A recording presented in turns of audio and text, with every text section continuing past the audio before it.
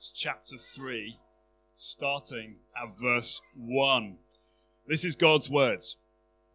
Now Peter and John were going up to the temple at the hour of prayer, the 9th hour, and a man lame from birth was being carried, whom they laid daily at the gate of the temple that is called Beautiful Gate, to ask alms, that's, offerings, for those entering the temple. Seeing Peter and John about to go into the temple, he asked them to receive alms. And Peter directed his gaze at him, as did John, and said, "Look at us." And he fixed his attention on them, expecting to receive something from them. But Peter said, "I have no silver and gold, but what I do have I give to you. In the name of Jesus Christ of Nazareth, rise up and walk." And he took him by the right hand and raised him up, and immediately his feet and ankles were made strong. And leaping up, he stood and began to walk, and entered the temple with them, walking and leaping and praising God. And all the people saw him walking and praising God, and recognized him as the one who sat at the beautiful gates of the temple, asking for alms. They were filled with wonder and amazement at what had happened to him. We'll carry on. While he clung to Peter and John, all the people, utterly astounded, ran together to them in the portico called Solomon's. And when Solomon saw it, he addressed the people, "Men of Israel, why do you wonder at this, or why do you stare at us as though by our own power or piety we have made him walk? The God of Abraham, the God of Isaac, the God of Jacob, and the God of our fathers glorified his servant Jesus, whom you delivered over and denied in the presence of Pilate, when he had decided to release him. But you denied the holy and righteous one, and asked for a murderer to be granted to you, and you killed the author of life, whom God raised from the dead." Nearly there. "To this we are witnesses, and his name, by faith in his name, has made this man strong, whom you see and know, and the faith that is through Jesus has given the man this perfect health in the presence of you all. And now, brothers, I know that you acted in ignorance, as did also your rulers. But what God foretold by the mouth of the prophets, that his Christ would suffer, he thus fulfilled. Repent, therefore, and turn again, that your sins may be blotted out, that times of refreshing may come from the presence of the Lord, and that he may send the Christ appointed for you, Jesus, whom heaven must receive until the time for restoring all things, about which God spoke by the mouth of his holy prophets long ago." We're continuing in our series, as you can see from the slide behind me, Advancing the Gospel, and we're going through the book of Acts in the Old Testament, which is all about advancing the gospel. That's where the title comes from. And today, we're going to see how the Word of God and the Spirit of God build the people of God. We see this time and time again throughout the book of Acts, but it's particularly clear here. How the Word of God and the Spirit of God build the people of God. And what we're going to be looking at this morning is this wonderful, amazing occasion. We've just seen and heard, read to us, the healing of this man who was lame from birth. Just to review, take it back a step or two, we saw last week how this brand new community of God's people, amazed at the gospel of Jesus and filled with his Holy Spirit on the day of Pentecost, how they formed this community called the church, and they went at that time daily to the temple to pray. And that's where we find Peter and John, two of the leaders of the early church here in chapter 3, what we're just reading and thinking about today. They were on their way to pray and to worship God, as we've read already, but they met this man on the way, who was there daily as well. This man was left, it says there, at the gate so that he could beg. That was the only source of income for him. To survive, to get by, would be to beg. It says he was lame from birth. And so he looked up at Peter and John, expecting to get some money from them or some sort of offering or what have you. And Peter says, "What I do have, I give you. In the name of Jesus Christ of Nazareth," he says, "rise up and walk."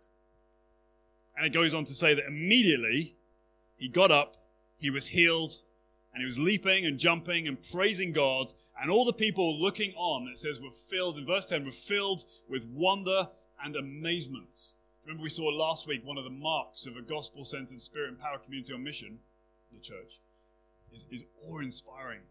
And so when they saw this take place, they were inspired, amazement and wonder. But what we're going to do first, rather than looking at the healing, we're going to examine Peter's sermon, Peter's interpretation or explanation of this event. Rather like we saw in Acts chapter 2 with the coming of the Holy Spirit and people being able to speak in foreign languages and talking about the marvelous things that God has done. The sign is amazing. The thing that happened is amazing, but it needed to be interpreted. And you remember in Acts chapter 2, after the coming of the Holy Spirit, Peter got up and gave a sermon to explain the sign. Otherwise, the sign is pointing up into the air and no one knows where it's pointing to. It has to be explained, and the same sort of thing happens here. And not only does it have to be explained, it's an awesome opportunity to talk about Jesus and to point to him. And the bottom line, I suppose, the big idea in Peter's sermon is it's not about us. It's about Jesus. That's the bottom line here. It's not our power. It's not our piety, as the word says, or it's not our good living, our righteousness, or our good behavior. It's not none of that. That's not what has healed this man. It is him. It is Jesus. And just to be explicit, Peter says, I don't want us to be famous for wonderful signs, for miraculous things. I don't want us to be famous for good works. I want us to be famous, or rather Jesus to be famous. I want you to look at us and see him. It's all about him. It's Jesus that should receive the praise and the adoration and the headlines, not us, not the church. And so even just to dive straight into that in terms of implications for us at Foundation Church, we usually leave that to the end, but right now it's just too good. It's the same for us. We don't want to become ultimately famous for any good things we do, as wonderful as they may be. Good works, signs and wonders, miracles, whatever happens among us, we want them all to be signposts that point people to Jesus. That's why we say here at Foundation Church we are a gospel-centered group of people. We are focused in, centered around Jesus and the good news about Jesus. That's what we exist for. So let's examine a little bit then Peter's sermon. I think these verses maybe are not on your sheet. So if you do have a Bible or if you have a device with you, just Google Acts 13, Acts 13, A-C-T-S 13, and you can follow along with us. Acts chapter 13. In verse 13, he says, look, don't look at us as if the power has come from us or something special about us. He says, the God of Abraham, the God of Isaac, the God of Jacob, and the God of our fathers. So Peter is explaining that it is the God of old. It is the God of the old covenant. It is the God that we, the Jews, have been worshipping, that we've had a special relationship with from the old days, from the ancient times. The God of Abraham, Isaac, Jacob, and all the rest of them. This is the God who has done this today. It's the same God. It is your God, says Peter. It is our God. The ancient God of Israel is at work today. And Peter was keen to show that what was taking place outside the temple that day was nothing new. It wasn't a new religion, so to speak. It was nothing that was just dreamt up the day before. This was the God of Israel at work again today in your midst. The God who made the promise to bless Abraham and his descendants and all the nations through them. He is the one behind all of this. And so Peter goes on to explain God, this God of Israel, raised up his servant Jesus. That means he glorified him. He lifted him up to a place of prominence. The servant of God, this one who had this special person who brought God's power to bear on his people. Peter says, this one, that is Jesus, God glorified, God made famous, but you denied him. He said to the crowd. You chose death rather than life. He says, you chose evil over goodness. He says in verse 14, this is so ironic, you killed the author of life. Irony of ironies. Yet God raised him up, and of this we are all witnesses. These are the things that he was saying on that day after the healing of this lame man. You see in verse 16, if you're able to access it, it says, and his name, we've been singing it just now, and his name, by faith in his name, that is Jesus, has made this man strong, whom you see and know. The faith that is through Jesus has given this man perfect health. It is in his name. It is in his name. It is in Jesus' name that this man has been made well. God the Father working through God the Son in performing this by God the Holy Spirit. We'll think of that in a minute.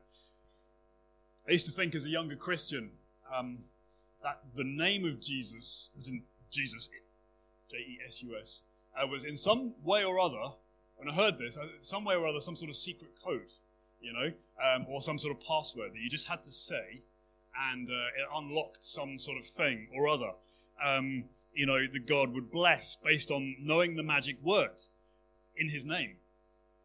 But I've since come to realize that that's not what is intended here. When by faith in his name, we're not talking about using the word as if it's some sort of code to get you some sort of blessing from God. When we say that, what we're saying is all that is summed up about the person's name, we are claiming. It is him that we are seeing at work here. So, for example, you and I might, in common discussion, whatever, we might talk about someone has a good name.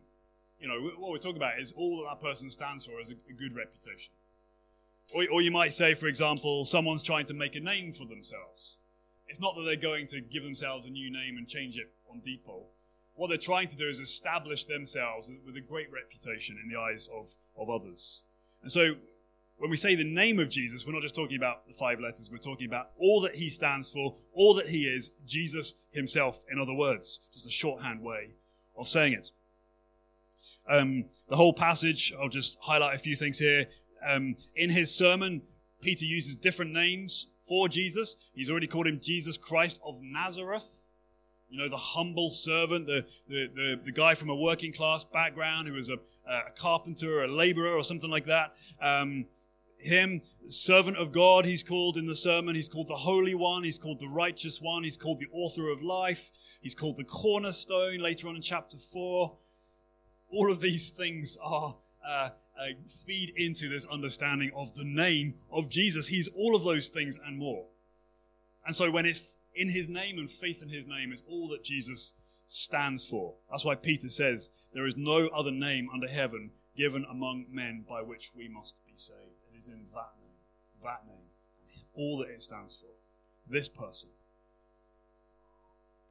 And he says in this name, this man, this lame man, was given perfect health. Was given perfect health. You see, there is power in that name. It's not just a statement of belief. There is power in the name. And when we understand that, it builds our faith.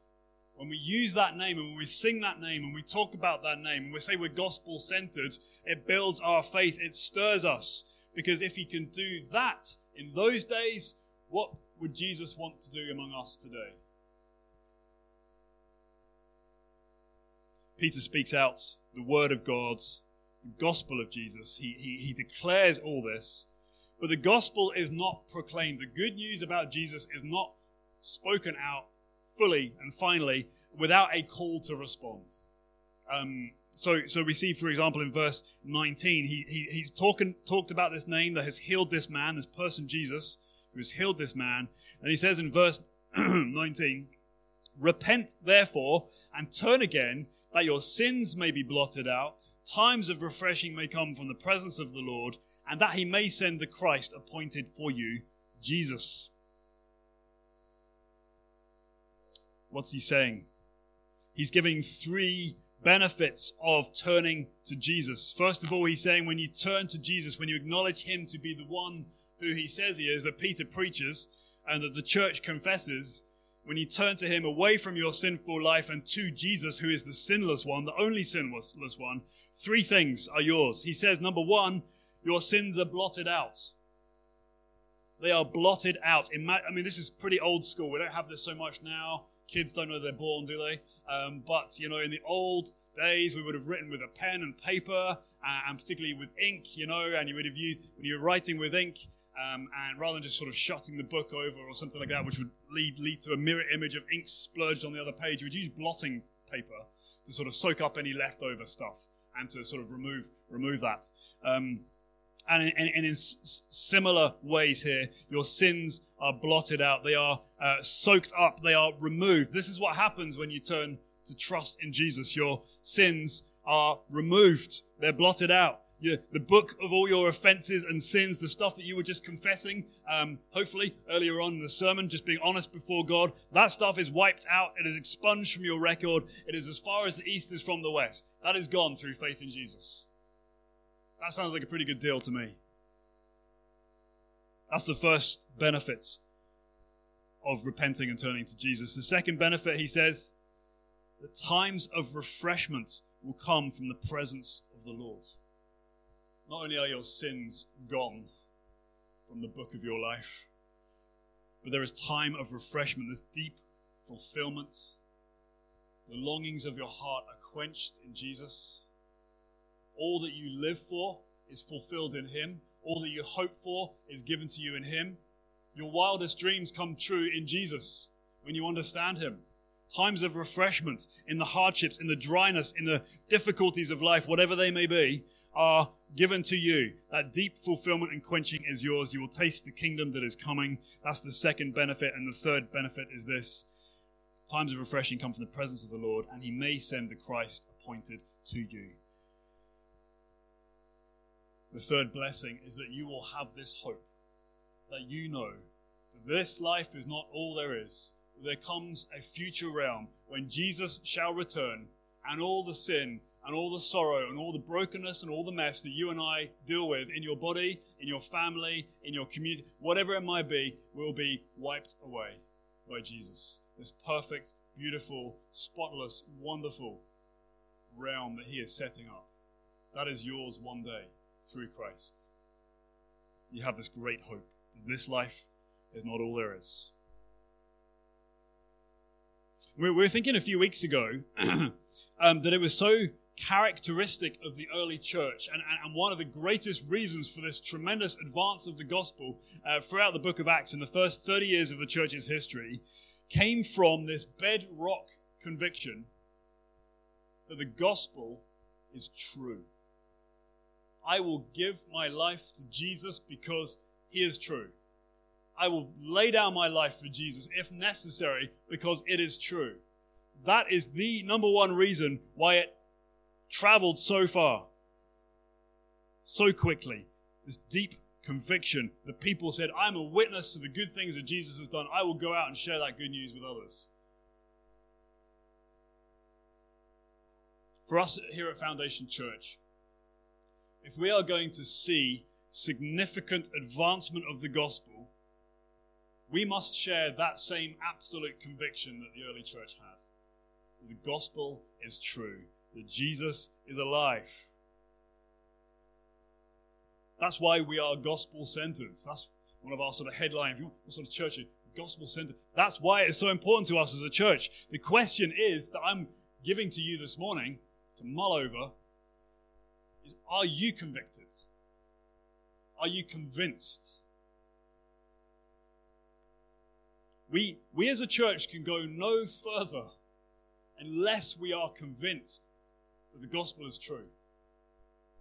Because otherwise we are just acting. We're just hypocrites.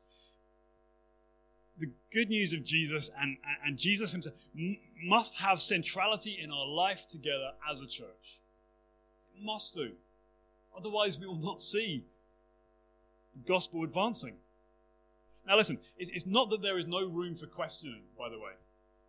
It doesn't mean that you can't have doubts, that you can't think, that you have to just sort of park up. Not at all. It doesn't mean that you have to possess all knowledge in order to be useful to God. Not at all. But before we can go anywhere as a church, before we can see the gospel advance, we must be convinced. Are you convinced? Do you need to think more deeply? Do you need to ask some important questions of one of the church leaders that can point you in the right direction? Do you need to delve in a little further? You must be convinced. Don't be nervous to ask, by the way. We're having a church lunch afterwards, so it's a great opportunity to speak to me or one of the other leaders of the church and ask, and just even say, look, point me in the right direction. I want to learn more about this particular thing, or I need to know more about Jesus. What can I do? I would be delighted to point you in the right direction. Perhaps so you look at this question of the gospel, the good news of Jesus, and perhaps for you, you're maybe the other way, you're overly familiar with it. This is something you've heard from the very earliest days of your life, that you know the ins and outs of Jesus, lived a good life, He died, He rose again. And for you, it just becomes, of course, I get all that. But, you want more. Yes to the gospel, great, but there's something more, there's deeper, It's said almost to the point of being cliched, but the gospel is not the A to B of your Christian life. It is the A to Z. The A to Z sounds better, I suppose, if you're an American, doesn't it? It rhymes. It's the whole thing. You don't depart from the good news of Jesus. You don't move beyond it. You only go deeper into it, more enriched by it, more profoundly changed by it, but you never move on past it. If you do, then you'll start to veer off. This is one of the reasons why a great many churches either veer off into sort of super spiritual, decoupled sort of behavior, because they sort of wander. Jesus isn't enough, so they sort of wander away. Or churches become charities and they do many good works, but you can go along and there's nothing really of Jesus in that. There's nothing of the gospel in that. Because they're looking for things that excite them and interest them and get their hearts beating faster. We cannot do that as a church. It is so alien to the early church. We go deeper into Christ. We see him as more wonderful, more glorious, more beautiful. Even when you read Peter's sermon, I do encourage you to read Acts chapter 3 when you get home. Another point during the week. You'll see that it's grand, it is wide, it is deep, it is cosmic in its scope, and yet it is personal in its depth. It is deep, it is wide, it affects the individual, it affects all of humanity. You've got to be convinced that it is true. There's piles of resources, books we give away. We've got a discipleship project reading plan. You can jump on and just get into a sustainable daily Bible reading plan.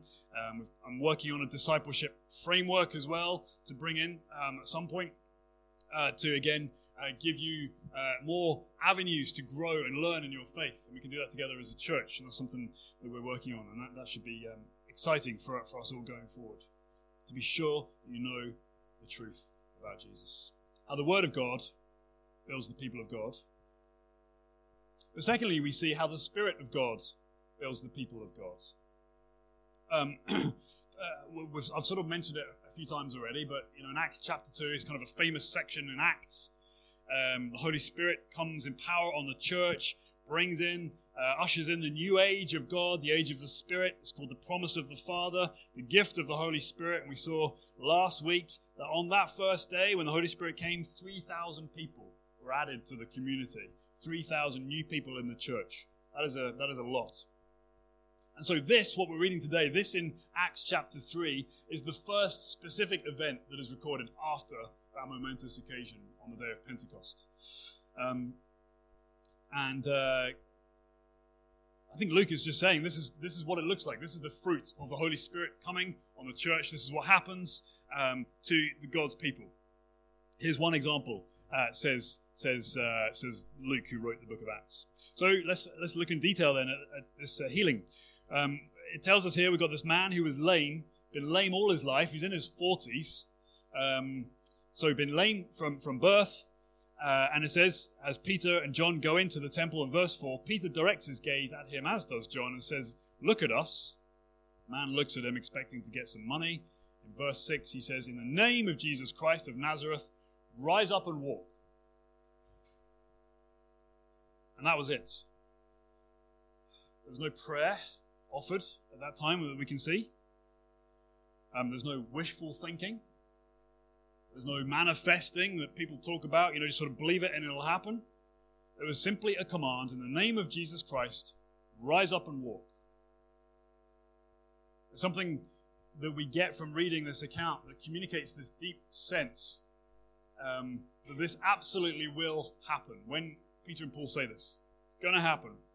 And it says immediately in verse 7, his feet and his ankles were made strong, and up he got. I suppose the question for us as we read this amazing account, really, is how did Peter and John know this was going to work? Was it just a random act? Had they been going around saying to all the people who were crippled and disabled and all that, rise up and walk? No, didn't work. Rise up and walk? No, didn't work. Right? Did they just sort of keep going until one of them eventually did get up and walk? Is that how this happened? Well, it doesn't seem to be the case, because the narrative shows us that Peter and John were actually going to the temple to pray. That was their intention. It was actually the lame man himself who asked for money. He was the one who sort of I suppose, set up the encounter, not Peter and John.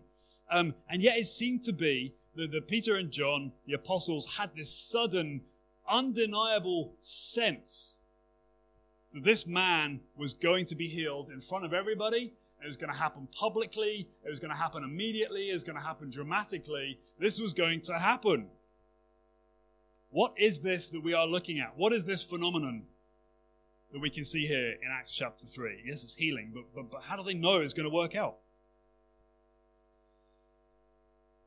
We can go to the Apostle Paul for some help.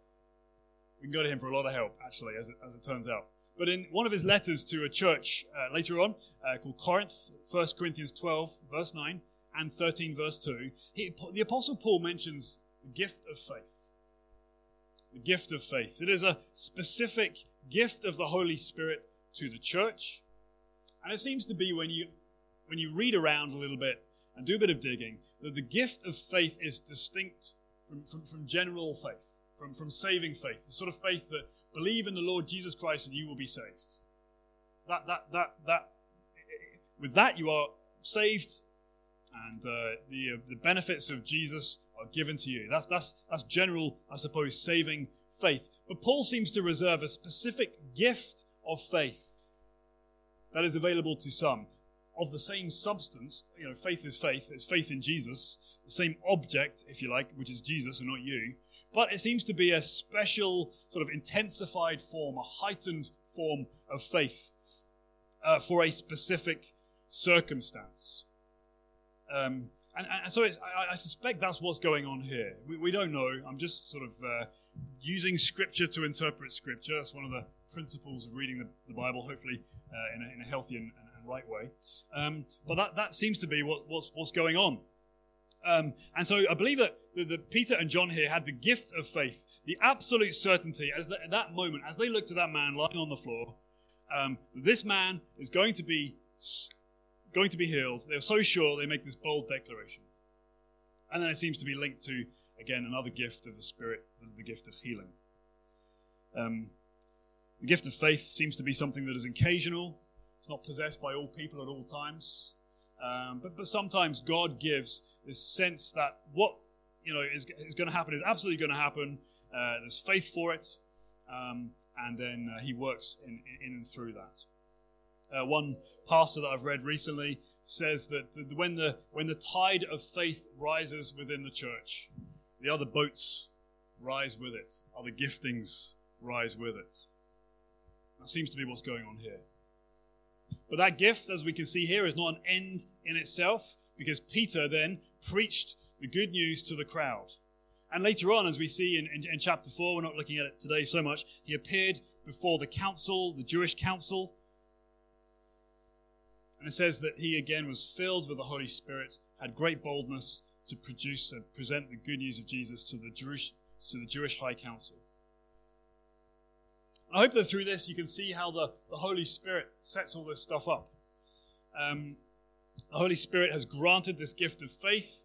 The Holy Spirit has given this gift of healing, or has healed this man, has given the ability to make this bold proclamation. The Holy Spirit's done that too. And the Holy Spirit has brought many to salvation in Jesus.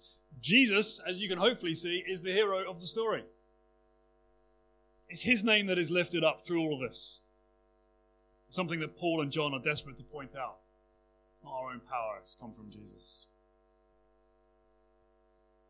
So hopefully you can start to see how the Word of God, the message about Jesus, and the Spirit of God work together for the powerful advance of the gospel.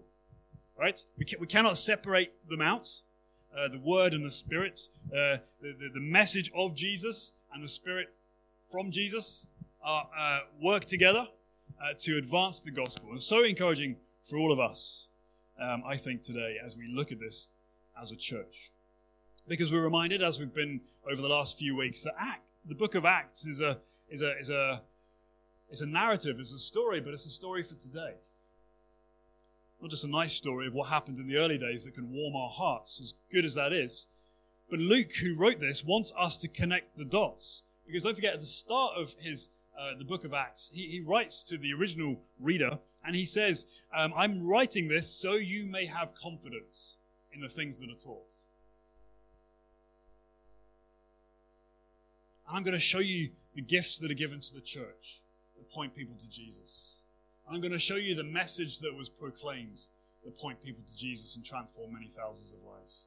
I'm going to show you what he can do and wants to do.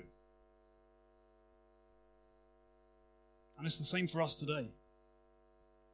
Yes, we're in different circumstances than they were back then. That was over 2,000 years ago.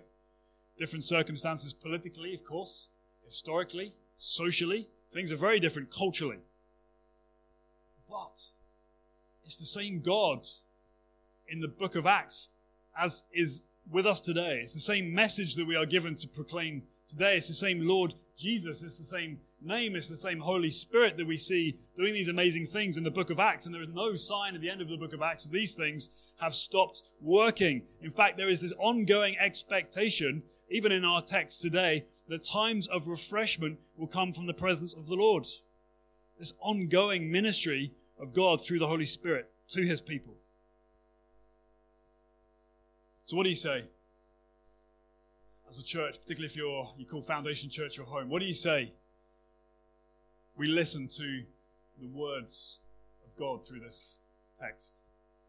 What do you say we open our hearts and our minds to the promise of the Father as he is called? The gift of the Holy Spirit. Perhaps you need to understand more about him and his ministry with your mind before you're willing to go any further. Maybe you need to read, and I can certainly give you plenty of books and resources and scriptures and all the rest of it that can help our understanding of the gift of the Holy Spirit in the local church. Maybe you genuinely agree with the movement and the work and the power of the Holy Spirit, but you haven't really opened yourself up to him. You haven't really said, yes, Lord, to all that he has for you. You haven't prayed to be renewed or refreshed in the Spirit of late. Maybe you have in the past, but maybe that's something that you have stopped praying for. By the way, just in case you're wondering, Peter and all that were with him were filled with the Holy Spirit on the day of Pentecost. Then it says he was filled with the Holy Spirit in Acts chapter 3 and gave this amazing sermon. And then it says at the end of chapter 4, those in the prayer meeting were filled with the Holy Spirit. And on and on and on it goes. It seems to be that once the Holy Spirit comes at the point of faith and belief, he is pleased in his goodness to visit again and refresh and to fill anew. So we can spend some time towards the end of this message asking again, refill me, fill me, renew me, Holy Spirit. So we talked about the Word of God, the message of Jesus, and how that sort of builds the church, advances the gospel. We've seen how the Spirit of God advances the gospel and how the two work together. But the Word of God and the Spirit of God build the people of God. Where do they come in? Where do the community come from? Well, Peter has obviously said to this group of listeners on that day when this amazing miracle has taken place, repent, that is, turn to Jesus, that your sins may be blotted out. And as we sit and listen to that message, and that's an offer for you today, by the way, it wasn't just related to the first listeners of that sermon, you might say to yourself, that's all well and good for good people who generally have lived a good life, Christian people who've lived a good life. That's fine for them. But you don't know what I've done. You might think that to yourself. You don't know what's happened to me. You don't know what baggage I carry with me, and I do my utmost to try and hide away so no one can see. How would God accept me if you knew what was going on? How would he forgive me? And the answer is actually quite simple. God forgives you from your sin and blots it out. Because Jesus stood in your place when he went to the cross. That's how he forgives your sin. Should have been you there. Should have been me there, being cut off from God. But Jesus went to the cross in your place. That's how you can have confidence through faith in him that your sins, no matter how bad you think they are, believe me, God has heard a lot worse. Your sins can be blotted out, no longer in the book of your life. Gone. There's a song that we sing, has this line in it. My shame was deeper than the sea, but your grace is deeper still. That's for you. And when you understand that, and when you receive that, that builds the people of God. Amen. It creates a group of people who are like, me too. Jesus has done this for you. He's done it for me. Isn't that amazing? Can't we enjoy him together? Can't we worship him together? That's where community begins. Not only that, not only the turning so that we have our sins blotted out, no matter how big we think they are. We come together because we experience this refreshing, it says, from the presence of the Lord. Don't underestimate that part of the promise that is being held out to you this morning. Refreshment from the presence of the Lord.